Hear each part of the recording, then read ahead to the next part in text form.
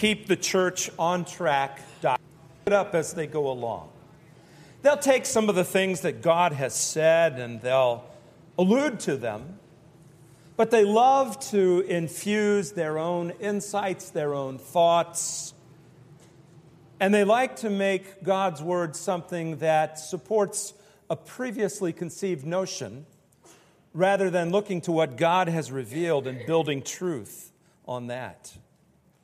Now, as we look through the New Testament, so many of the letters that were written by Paul and Peter and James have to contend with those who came into the church and said, you know, what God has said is good and it's interesting, but it doesn't go far enough. Let me add to what God has said. And as a result, disastrous things happen to the church. As the body of Christ, we have to be on guard against this. We have to keep the church on the right track, and we do that by aligning with God's word. And that's what we want to see this morning as we look at Titus chapter 1, verses 10 through 16. Now, when we come to the 10th verse, we find Paul warn Titus, and by extension, all of us, the damage that false teachers can inflict on the church. And he begins by talking about the way they deceive people into leaving the simplicity of the gospel. Look at the 10th verse. It says this: there are many rebellious people, mere talkers and deceivers, especially those of the circumcision group. Now, Paul is introducing a problem that was existing on the island of Crete. And that was this: there were teachers who had come in to the church, and they were confusing people about what the gospel really stands for. The people that are mentioned here are the circumcision group. And unless we have a little bit of history in the Old Testament, we're not going to understand who they were. There were people who had come into the early church and insisted that many of the Jewish standards that had been a part of Judaism, and Judaism later was set aside by Christianity, or fulfilled, I should say, by Christianity. Many of them wanted to hold on to the old doctrines, the old teachings of Judaism, and not the Judaism that God had revealed in the Word, but more a Judaism that they had hijacked and started to teach that it is by our actions and by our deeds that we have a relationship with God. So they were importing that into the church. And they were coming in and they were saying, unless you do these things, even though you have been justified by Jesus, you're not justified enough. Let's add these things to it. So this was a group that Paul had to contend with. And look at how he describes these false teachers. First of all, he describes them as rebellious. Now, what does it mean to be rebellious? The word literally means not receiving authority. And the idea is these people were coming in and they wanted to be an authority in and unto themselves. You see, the Lord Jesus Christ had commissioned the Apostle Paul and the other apostles, those leaders of the early church, to carry on the message of Jesus. They had been directly ordered by Jesus Christ to fulfill this role. But there were those who had come into the church and said, they're not good enough. They're not with us. They're not important enough. They don't speak well enough. They're not educated enough. And they started to erode people's confidence in the teaching of these apostles. And they rebelled against what these who had been commissioned by Jesus to teach God's truth, they began to erode people's confidence in them and their teaching. And so they rebelled. What Paul was warning Titus about, and what he warns churches of all ages about, is this: there are those who like to be an authority in and unto themselves.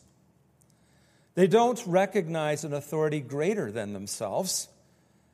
They have all the answers. They know better than anyone else. So they're going to make up the rules as they go along. They're rebellious. There's a second motive that Paul shares with us in this 10th verse. They are mere talkers. You ever met somebody that just loves the sound of their own voice? As soon as they start talking, they consider themselves immediately to be the smartest person in the room, and everybody picks up on it. Here's what we need to understand. Talk long enough, and eventually you're going to swerve into error. And that's what these people were. They were talkers. They loved to come in and set everybody straight. I know the Bible might say this, but this is what the Bible means. And they would lead people into error because of their love for their own voice. Really, what Paul is saying in this text is they were full of hot air. They were mere talkers. They would ramble on and on and on about things, but no substance. Nothing that was really based in God's truth. And you know, I'm afraid that there are trends within the church today where churches no longer examine the Word of God. There are a lot of mere talkers out there who will come and share an exciting story.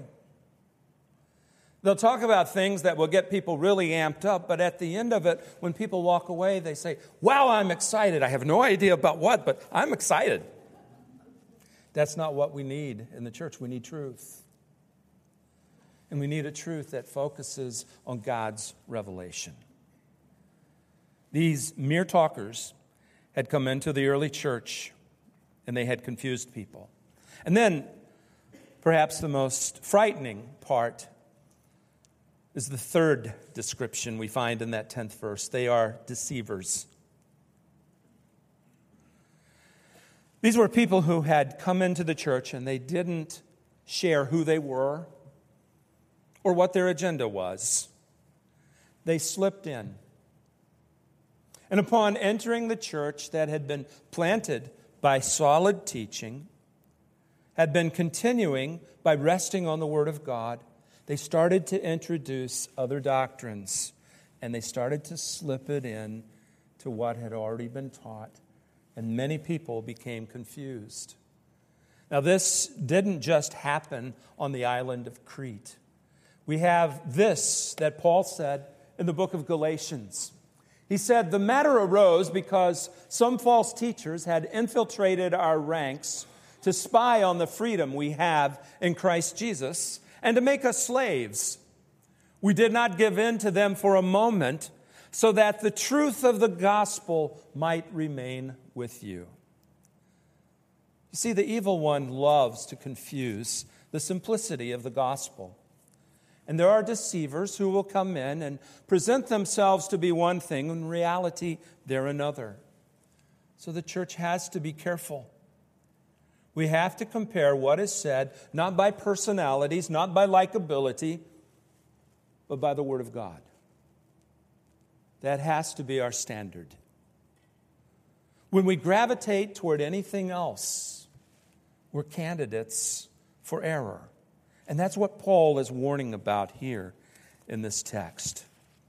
Paul goes on to talk about the destruction that these false teachers brought. The 11th verse says, "They must be silenced because they are ruining whole households by teaching things that they ought not to teach for the sake of dishonest gain." Now look at what they were doing. They were destroying households, teaching what they should not teach. The destruction that these false teachers were bringing in to the church at Crete was going to explode or implode the work of Christ in that area. Notice Paul begins by saying they must be silenced. Now, the word silenced here is a strong word in the original language. It means to muzzle somebody, to make them stop talking. Listen, when somebody gets the gospel wrong, tolerance should go out the window. We should be careful with the truth of the gospel. There's not a place for us to live and let live when it comes to error about how a person comes into a relationship with God the Father. There's eternity at stake. So understand the importance of holding to the truth of God. Understand that this is not an area of compromise, and when somebody comes in introducing another gospel, they need to be stopped and told not to do that within the church. This is what God was calling for right here in this 11th verse. The damage that they were causing was profound. They were ruining entire households. The word translated ruined carries with it the idea of overturning or subverting. In other words, they were coming in and they were causing divisions within the family of God, but also within the households, the families that comprise the church. And that's what false teaching does. False teaching drives a wedge between the people of God. Causes division. It causes hurt. These people were going into homes, interacting with families. Some within the family would gravitate toward their teaching. Some would stand firm, and division was happening in the households, and it was happening within the church because of the confusion that they were sowing. What were they teaching? We don't know specifically. We have an idea. Again, they were called the circumcision group, so they were emphasizing Old Testament law. They were telling Christians that you can't be Christian unless you do these things, whatever their list of things were. And as a result, many of the Christians were buying in.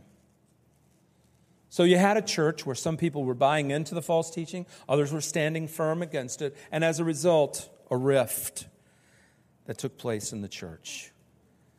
And all of this because these false teachers were teaching things that they ought not to teach. But look carefully at that 11th verse. They must be silenced because they are ruining households by teaching things that they ought not to teach. And then we come to this, all for the sake of dishonest gain. The false teachers were depleting the church's resources and trust by being dishonest. Isn't it awful when we discover that somebody who has a prominent role in Christianity is found to be a scam artist, a con man, doing what he does for dishonest gain? It's a blight to the church. It hurts us. It ruins our credibility in the world around us, and it harms confidence of those who are within the church as they look at leaders who gravitate toward dishonest gain. Now here, Paul was probably talking about those who were advancing their own agendas financially. They were benefiting by bilking people out of their money. It's a terrible thing when shepherd leaders come in and fleece the flock, but that's what they were doing. Turn back a few pages to 1 Timothy chapter 6, only a couple of pages back. And notice in 1 Timothy chapter 6, Paul addresses this same issue with Timothy. In the 3rd verse, he's again talking about false teachers, and he says this: if anyone teaches false doctrines and does not agree to the sound instruction of our Lord Jesus Christ and to godly teaching, he is conceited and understands nothing. Now here is an insight into the heart of a false teacher. They're conceited, and they are unwilling to understand. But then it goes on and says he has an unhealthy interest in controversies and quarrels about words that result in envy, strife, malicious talk, and evil suspicions. Wow, what a strong statement about how a false teacher operates. They love to cause trouble. Follow them, And you'll find broken relationships, division, strife, and people who are mistrustful of one another because that's their stock and trade. That's how they get people to engage in their plot to take over the work of the church. So that's the warning. If they're conceited, refusing to understand, they gravitate toward controversies and quarrels rather than trying to shut them down. They're a candidate for becoming a false teacher. Then look at verse 5. There is constant friction between men of corrupt mind who have robbed or been robbed of the truth, and look at the last statement, who think that godliness is a means to financial gain. That's the common bond between these false teachers. Sometimes their gain that they're seeking is financial, but sometimes it's power. Sometimes it's prestige.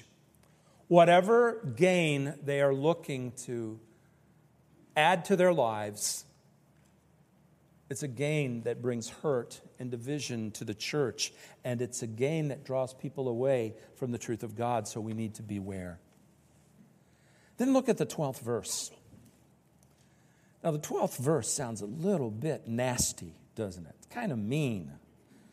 It says this, even one of their own prophets has said, Cretans are always liars, evil brutes, lazy gluttons. One of the prophets of the 6th century BC, Epimenides, had uttered these words. And it was because of the reputation that the Isle of Crete had earned. This place was so notorious that when a person was a liar or a cheat, they would say that they were Cretanizing people. They made a verb out of the name of the island and said that they were liars and cheats. That's the reputation that they had. Now, those who had been redeemed no longer bought in to that system of thought. They had changed. But the false teachers were fulfilling the stereotype. And that's what Paul was warning about here in this text. I get the impression that Paul was probably rather upset with the false teachers because he saw what they were doing and he wasn't pulling any punches. But I also get the impression that this is written under the inspiration of the Holy Spirit. So that's exactly what these people were doing and how they were behaving. And he was being real, and he was being honest. Sometimes in our culture, in an effort to be politically correct, we walk things back. But there's a place for us at times to call something what it is. And that's exactly what Paul was doing here, under the direction of the Spirit of God. So how do we deal with these false teachers that are described in such detail in verses 10 through 12? As we come to verse 13, we find that the Word of God tells us that we cannot allow false teachers to go unopposed. We have to differentiate between sound teaching and man-made rules. Look at verse 13. Therefore, rebuke them sharply. Now, Paul begins by telling Titus that his responsibility as the leader of the church was to rebuke them. He had the responsibility of going to them, and the words used are actually sharply rebuke them.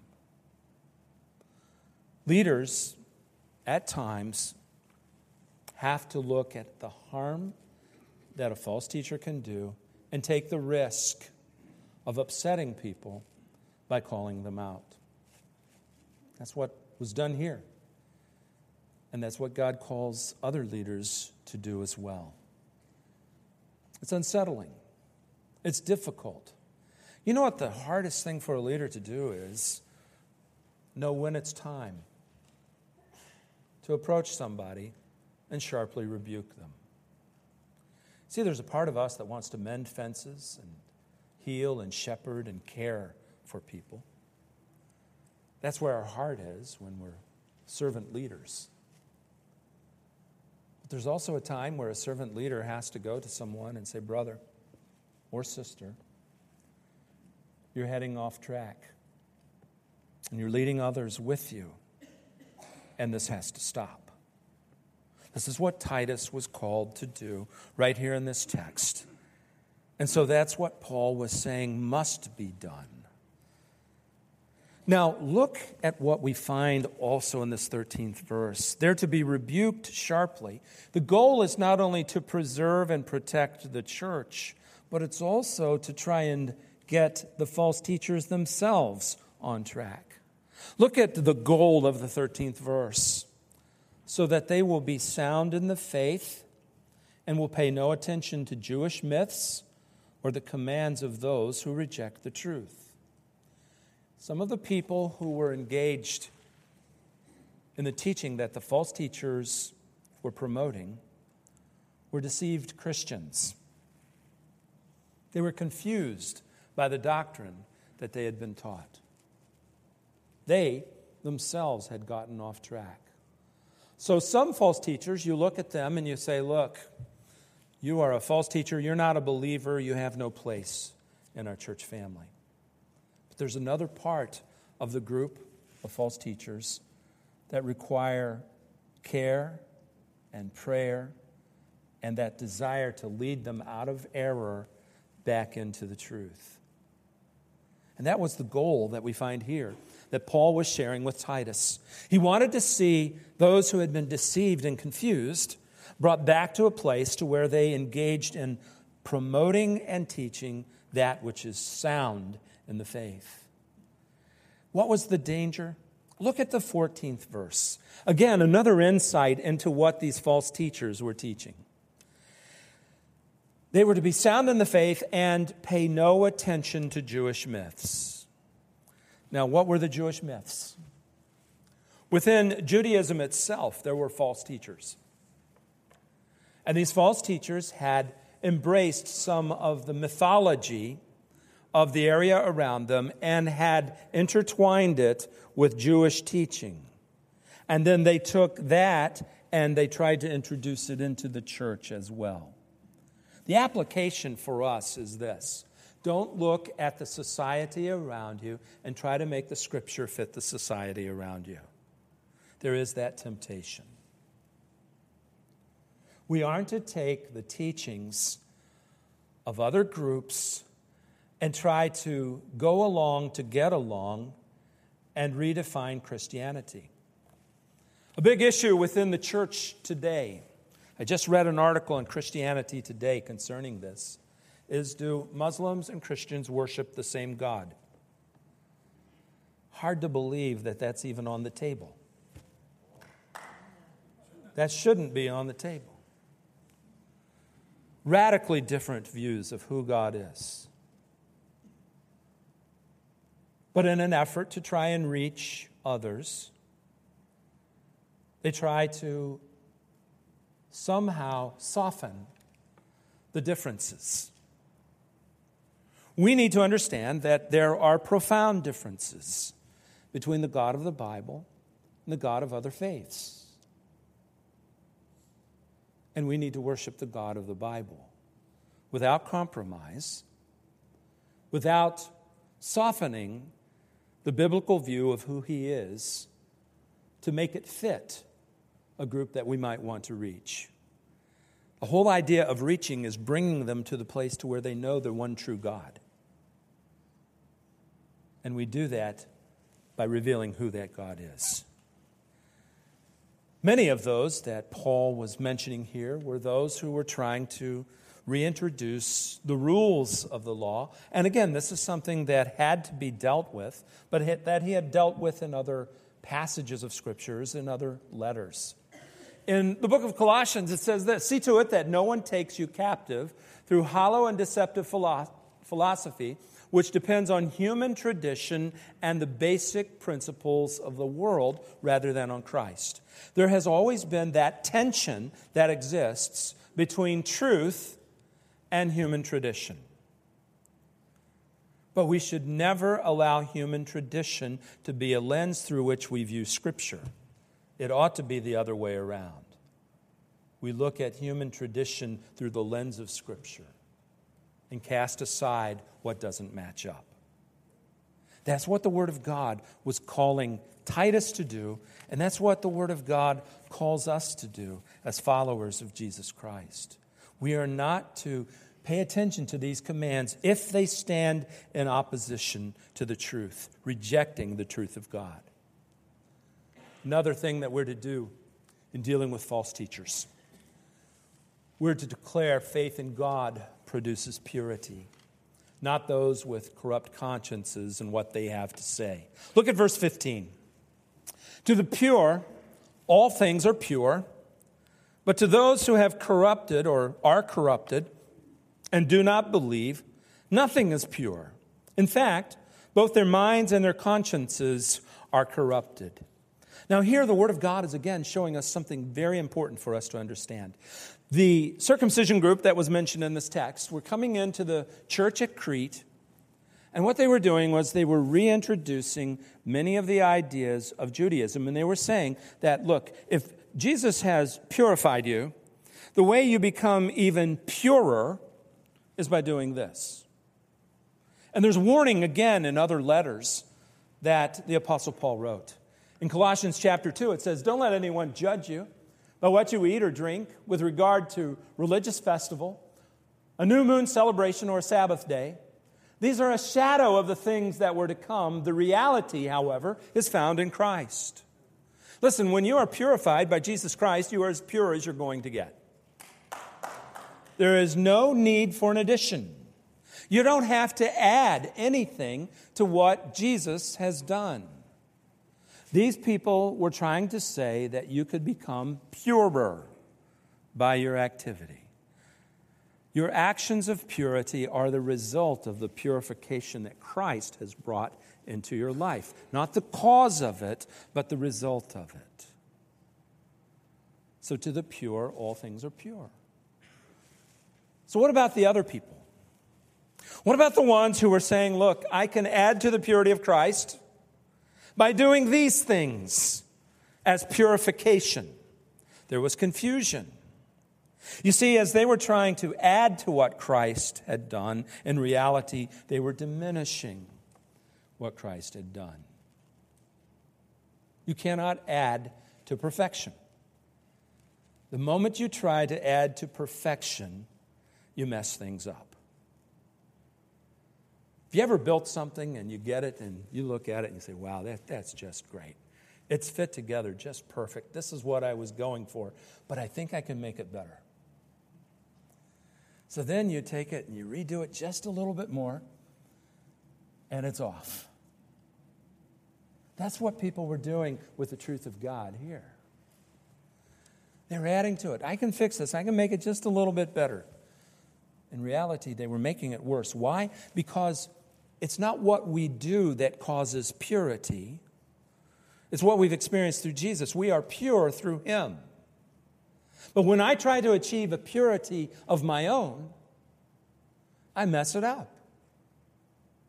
I can't help but do so. Why? Because look at what that 15th verse says. But to those who are corrupted and do not believe, nothing is pure. In fact, both their minds and their consciences are corrupted. The problem isn't the external trying to make the internal pure. That doesn't work. It can't accomplish anything. Purity comes from within and is shown outwardly, not outwardly transforming and making us pure inwardly. And this is a point that Jesus brought out with clarity in the Gospels. To the Pharisees who attempted to lead pure lives so that they could be spiritually cleansed, Jesus said to this, "Woe to you, teachers of the law, Pharisees, you hypocrites! You are like whitewashed tombs, which look beautiful on the outside, but on the inside are dead, full of dead men's bones, and everything unclean. In the same way, on the outside you appear to people as righteous, but on the inside you are full of hypocrisy and wickedness." Wow. You know, as human beings, we would look probably at these false teachers and we would say, wow, there is a really righteous person. Look at how good they live. But what God sees is detestable. What God sees is someone who is seeking self-glory, seeking personal gain, and God finds them offensive in every way. And that brings us to the 16th verse. Denial of God in action speaks louder than claims to know him. Look at verse 16. They, referring to the false teachers, claim to know God, but by their actions they deny him. They are detestable, disobedient, and unfit for doing anything good. Now, these are some strong words that Paul uses. First of all, he makes an important point for us to understand. Anybody can claim to be a follower of Christ. Anybody. While we are not to necessarily go around and discern and determine who are really believers or who are not, we can't see into their heart. We can see actions that can cause us to wonder. And that's what Paul is talking about here. These were people claiming to know God, but their teaching showed something else. When somebody claims, I know God, and then demonstrate patently false teaching, you are very safe in looking at that person and saying they don't really know God. And we're responsible to do so. Now, some Christian liberty issues and other things like that is a question of maturity at times when we look at people and we say they're not behaving much like a Christian. And frankly, I can find points in my life where I'm not behaving much like a Christian. When I do a project and something doesn't come together right, I don't behave like a Christian. Paula wanted me to hang a picture. That almost caused me to lose my sanctification. It had 2 hangers on it. I said, don't buy pictures that have 2 hangers. They never get straight. I went into a tirade about this picture and the system that they used to hang it. And of course, there's Swiss cheese on my wall where I tried to get the nail right. And with each failure, I became angrier at the picture. I shouldn't have said that in front of the trustees, should I? But at any rate,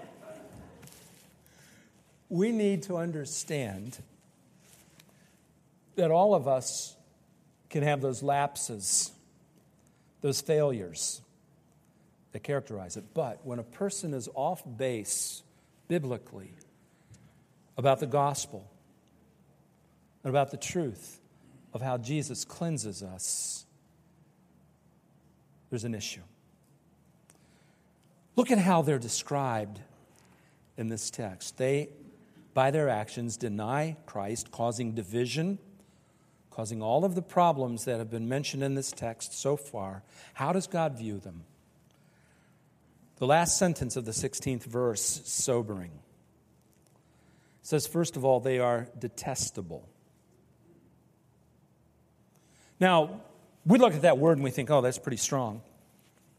But in the original language, the idea means disgusting, a complete abomination to God. Wow. Strong word here. How does God view them? They disgust him. God finds them completely offensive. And if we are seeking to be like God, we should find that teaching offensive as well. Next, they are disobedient. The word in the original language means unable to be persuaded. In other words, there is a willful, stubborn resistance to authority. When they look into Scripture, they don't care. The Bible may say that, but I don't care. This is what I think, and it has authority over what Scripture says. We have to be careful of them. And then finally, they are unfit for doing anything good. Now here's the interesting part of this verse, unfit for doing anything good. When we look on the outside, we would disagree with that. We would look at what false teachers do and we say, wow, they do a lot of good things for people. They bring them meals. They donate clothing. They're very kind to people when they want to and when it suits their purpose. So that false teacher must be all right. But understand this. Our good works, if that is what we hope to achieve acceptance by God with, are described in Scripture as filthy rags. They are defiled by the sin that is in our lives, but they are also defiled because to the impure, all things are impure. We can't change ourselves, again, from the outside in. There must be a transformation that God makes from the inside out. The false teachers didn't get that. And even the good things that they did were defiled because of terrible motives. I could do something wonderful, but if I am doing it so that everybody looks at me and says I'm wonderful, that good thing has suddenly become terrible because it's all about me and not about God. God sees to the heart. He doesn't just look at the outward motivation. He looks at the inward person and he says, why did you do this? A believer will do it for the glory of God. A false teacher will do it so that everybody will look at him and gain confidence in what they're doing. As a pastor, I so appreciate the people in the church body who serve behind the scenes and do tremendous things. And I have the privilege of knowing about it, not because they've come and told me, but because I've witnessed it. And they tell us, just keep it quiet. And with this anonymous. That's what God would have us do. But for the false teacher, they have to announce it. All about them, not about God. This morning, we have seen that it is very easy for the church to get off track. And let me say this. Any church that is serving God, teaching His truth, teaching His word, will have attacks by those who would seek to derail the church. What we have the responsibility of doing is making sure that, number one, we know the Word of God. We cannot refute what we do not know. So we have to know the Scripture.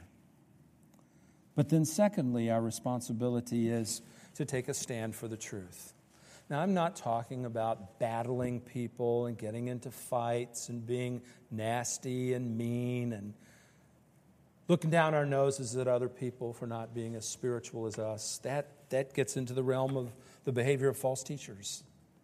But what I am talking about is taking a stand for God's truth, being unwilling to compromise, not looking at things that we can throw aside to get along with other people, but looking first at what the Scripture says and building our lives on God's truth. That's my prayer for Oak Lawn Bible Church.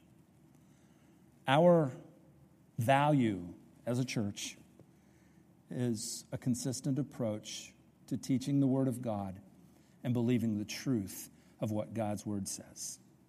We value that. Let's pray as a church body that we stay true to that. Any church is a candidate for getting off track. It happens to the best of them.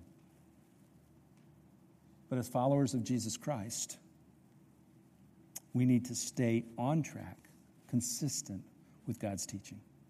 Let's pray. Heavenly Father, thank you for this text.